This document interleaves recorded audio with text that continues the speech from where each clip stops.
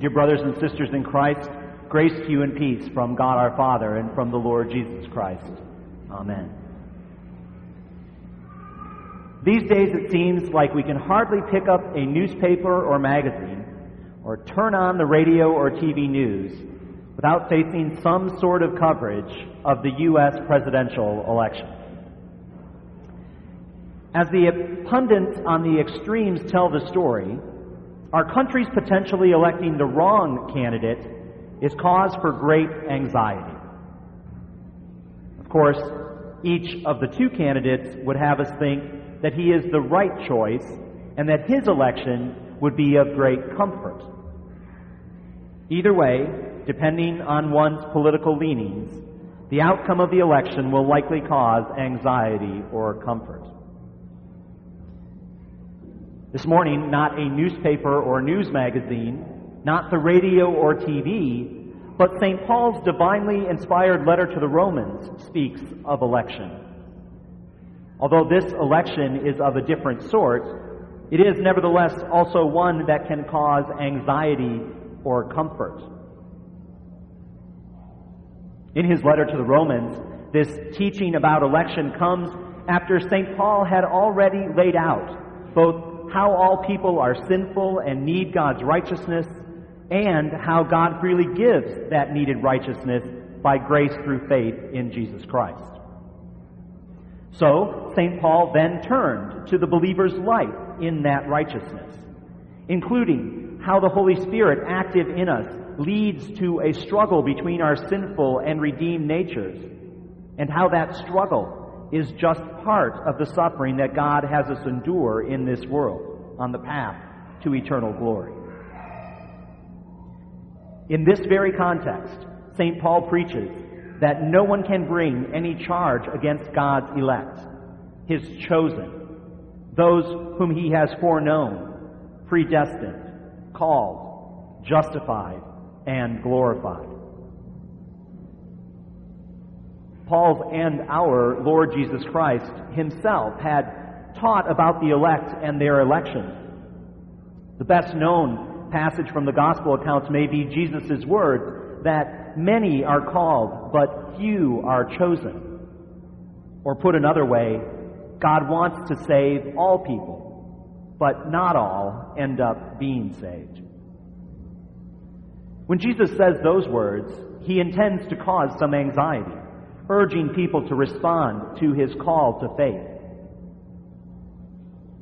When St. Paul writes about election and God's call, he intends to comfort, explaining that those God foreknows he predestines or marks out beforehand to be conformed to the image of his Son by working all things together for good for that purpose. Sadly, people often misunderstand and misuse Jesus' and Paul's teaching about election. One misunderstanding that we should clear up right away is that while God knows in advance what will happen to both the godly and the ungodly, his knowing what will happen in and of itself does not cause it to happen. Similarly, while God knows in advance what will happen to the godly and the ungodly, God's election applies only to the godly, not to the ungodly. In other words, God does not cause unbelievers to be damned, but their sin is the cause of their damnation. Sin caused by the devil and caused by their own perverted wills. Such misunderstandings about election can lead people to misuse the teaching about election for false security and impenitence. People can wrongly think that once they are saved, they are always saved and can never fall away from the faith. And people can wrongly think that they do not need to repent or to believe because either they are saved or not saved, so that nothing that they do matters in the end. Similarly, people can misuse the teaching about election for anxiety and despair. When people see their own weaknesses, they can have anxiety thinking that they are not elected to salvation. And people can wrongly despair that they are not among God's elect, when in fact they are. Did you read the book or see the movie The Wizard of Oz? Do you remember how Dorothy and her friends discovered that behind the image of the wizard there was just a frightened little man pulling levers? Then they were able to learn the wizard's real character, to understand how he worked. People want to do something similar with God and the teaching of His foreknowledge and predestination. But ultimately, some parts of God are hidden. We can only know God as He reveals Himself to us in His Son, Jesus Christ. Our fallen human reason and logic wants to find parallel situations and deduce wrongly that if God elects and predestines some to salvation, then He must likewise elect and predestine others to damnation. Or our reason wants to deduce wrongly that if people are responsible for their own damnation, then people are responsible for their own salvation, by themselves choosing to believe, or by God's predestining them to believe, or to be saved because He knows that they will believe. But God's revealed Word makes clear to us that God alone is responsible for people's salvation, and that people alone are responsible for their damnation. The Bible's teaching about election has no sense of enslavement to fate, a mischaracterization of true Christian teaching, but an accurate characterization of some non-Christian false teaching. The 1980 pop song Free Will by the Canadian rock group Rush, who played in Austin this past spring, taps into this mischaracterization of Christian teaching and the accurate characterization of non-Christian teaching. But one thing that songwriter Neil Peart of Rush has right is that, quote, blame is better to give than receive. At least from our fallen human perspective, blame is better to give than receive. People would rather blame God for their fate in life than take responsibility for that fate themselves. By nature, you and I do not want to be told that we are sinful and responsible for our own damnation, or that we have no part in our salvation. We want to probe the hidden parts of God, and we misuse the teaching about election, either to have false security and impenitence, or to have anxiety and despair. God calls us to repent from these and all of our sins of thought, word, and deed, from our failures to love Him, and from our failures to love our neighbors as ourselves. When we turn in sorrow from our sins and trust the Father to forgive us for Jesus' sake, we are in fact forgiven of all of our sins. In the great heavenly courtroom, there could be countless charges against us, but as we have heard in the epistle reading today, no one can bring any charges against God's elect. From today's Old Testament reading, we hear that because the Lord loves us, He has redeemed us. In the epistle reading, we hear how God is for us, and we hear how God redeemed us by not sparing His own Son, but by giving Him up for us all. God buys us as the treasure in the field of the gospel reading, or as the pearl of great price. Jesus is the one who died, more than that, who was raised from the dead to save us from our sins. The Father loved us so much that He delivered His own Son over to death on the cross. And now the Father also gives us whatever is necessary to bring to fulfillment the work that was begun at the cross. God foreknows and predestines us, and He calls us to faith. And through faith, God justifies us by forgiving our sins. As St. Paul writes elsewhere to the Ephesians, God chose us in Jesus Christ before the foundation of the world, and in love He predestines us.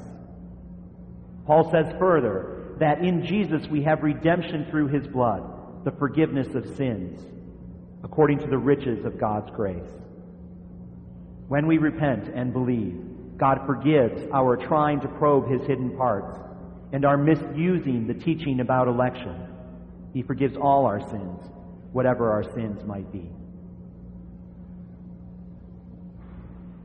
God calls us to faith through his means of grace, his resistible word and sacraments. In the epistle reading, Paul tells us that those God foreknew, he also predestined to be conformed to the image of his Son, in order that he, Jesus the Son, might be the firstborn among many brothers. Jesus is the first and supreme elect child of God. But through the sacrament of holy baptism, we also are made God's children, as the water and the word work forgiveness of sins, deliver us from death and the devil, and give eternal salvation. We who are baptized also come at God's bidding through his ministers to the sacrament of the altar, a foretaste of the marriage feast of the Lamb in his kingdom that has no end, receiving here and now in Christ's body and blood forgiveness, life, and salvation. God's sacraments are a seal of God's promises to us, confirming his promises to each of us individually. The Formula of Concord, one of the Lutheran confessions, in its article on election in this regard points especially to individual absolution, by which we are as truly reconciled with God as if we had heard a voice from heaven. As God's word and sacraments bring us into Christ, we are most properly foreknown, predestined, and elect. We can be sure of it. There is no doubt. In God's word and sacraments, God does not deceive, but he reveals his will and he effects it, calling us, justifying us, and ultimately glorifying us.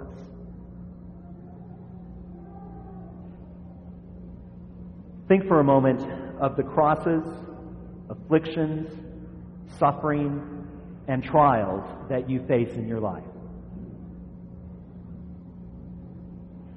Job loss,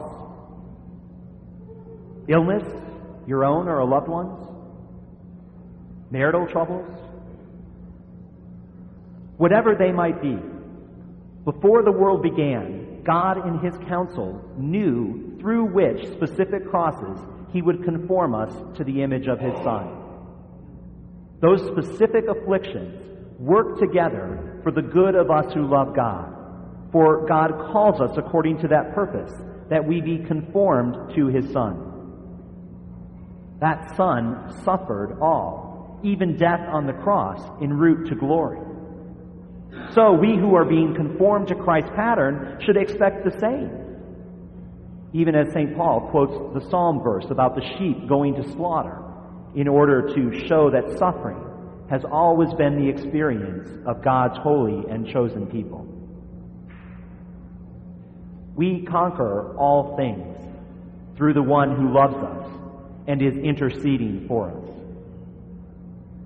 Tribulation, distress, persecution, famine, nakedness, danger, sword, death, life, angels, rulers, things present, things to come, powers, height, depth, nothing in all creation can separate us from the love of God in Christ Jesus our Lord, who created those things.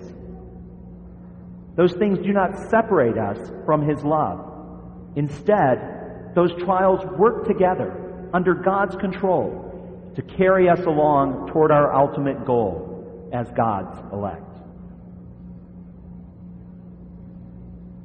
For the sake of his elect, Jesus says that the final great distress will be cut short. The final great distress, when false Christs and false prophets will perform their own signs and miracles, trying to deceive the elect, if that were possible. When that end comes, that cutting short, God's angels will gather the elect from the ends of the earth, separating the righteous from the evil, as fishermen separate good fish gathered by a dragnet into containers and throw away the bad.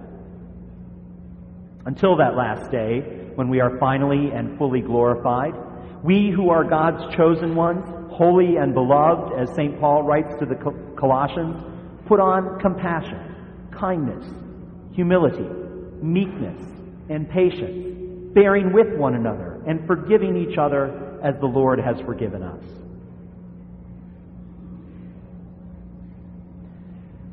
As we hear in the news, the upcoming U.S. presidential election may cause anxiety or comfort. But anxiety or comfort, no doubt either, will be short-lived and of no real eternal consequence. However, the Bible's teaching of election that we have reflected on this morning has eternal consequences and is intended not for our anxiety, but for our comfort. The teaching of God's electing us in Christ Jesus is a fountain of rich comfort, even as we hear that suffering and death are the path to glory. Lest we probe too far into God's inscrutable will, let us join St. Paul in the doxology to which he is led later in Romans. Oh, the depth of the riches and wisdom and knowledge of God! How unsearchable are his judgments and how inscrutable his ways! For from him and through him and to him are all things. To him be glory forever. Amen.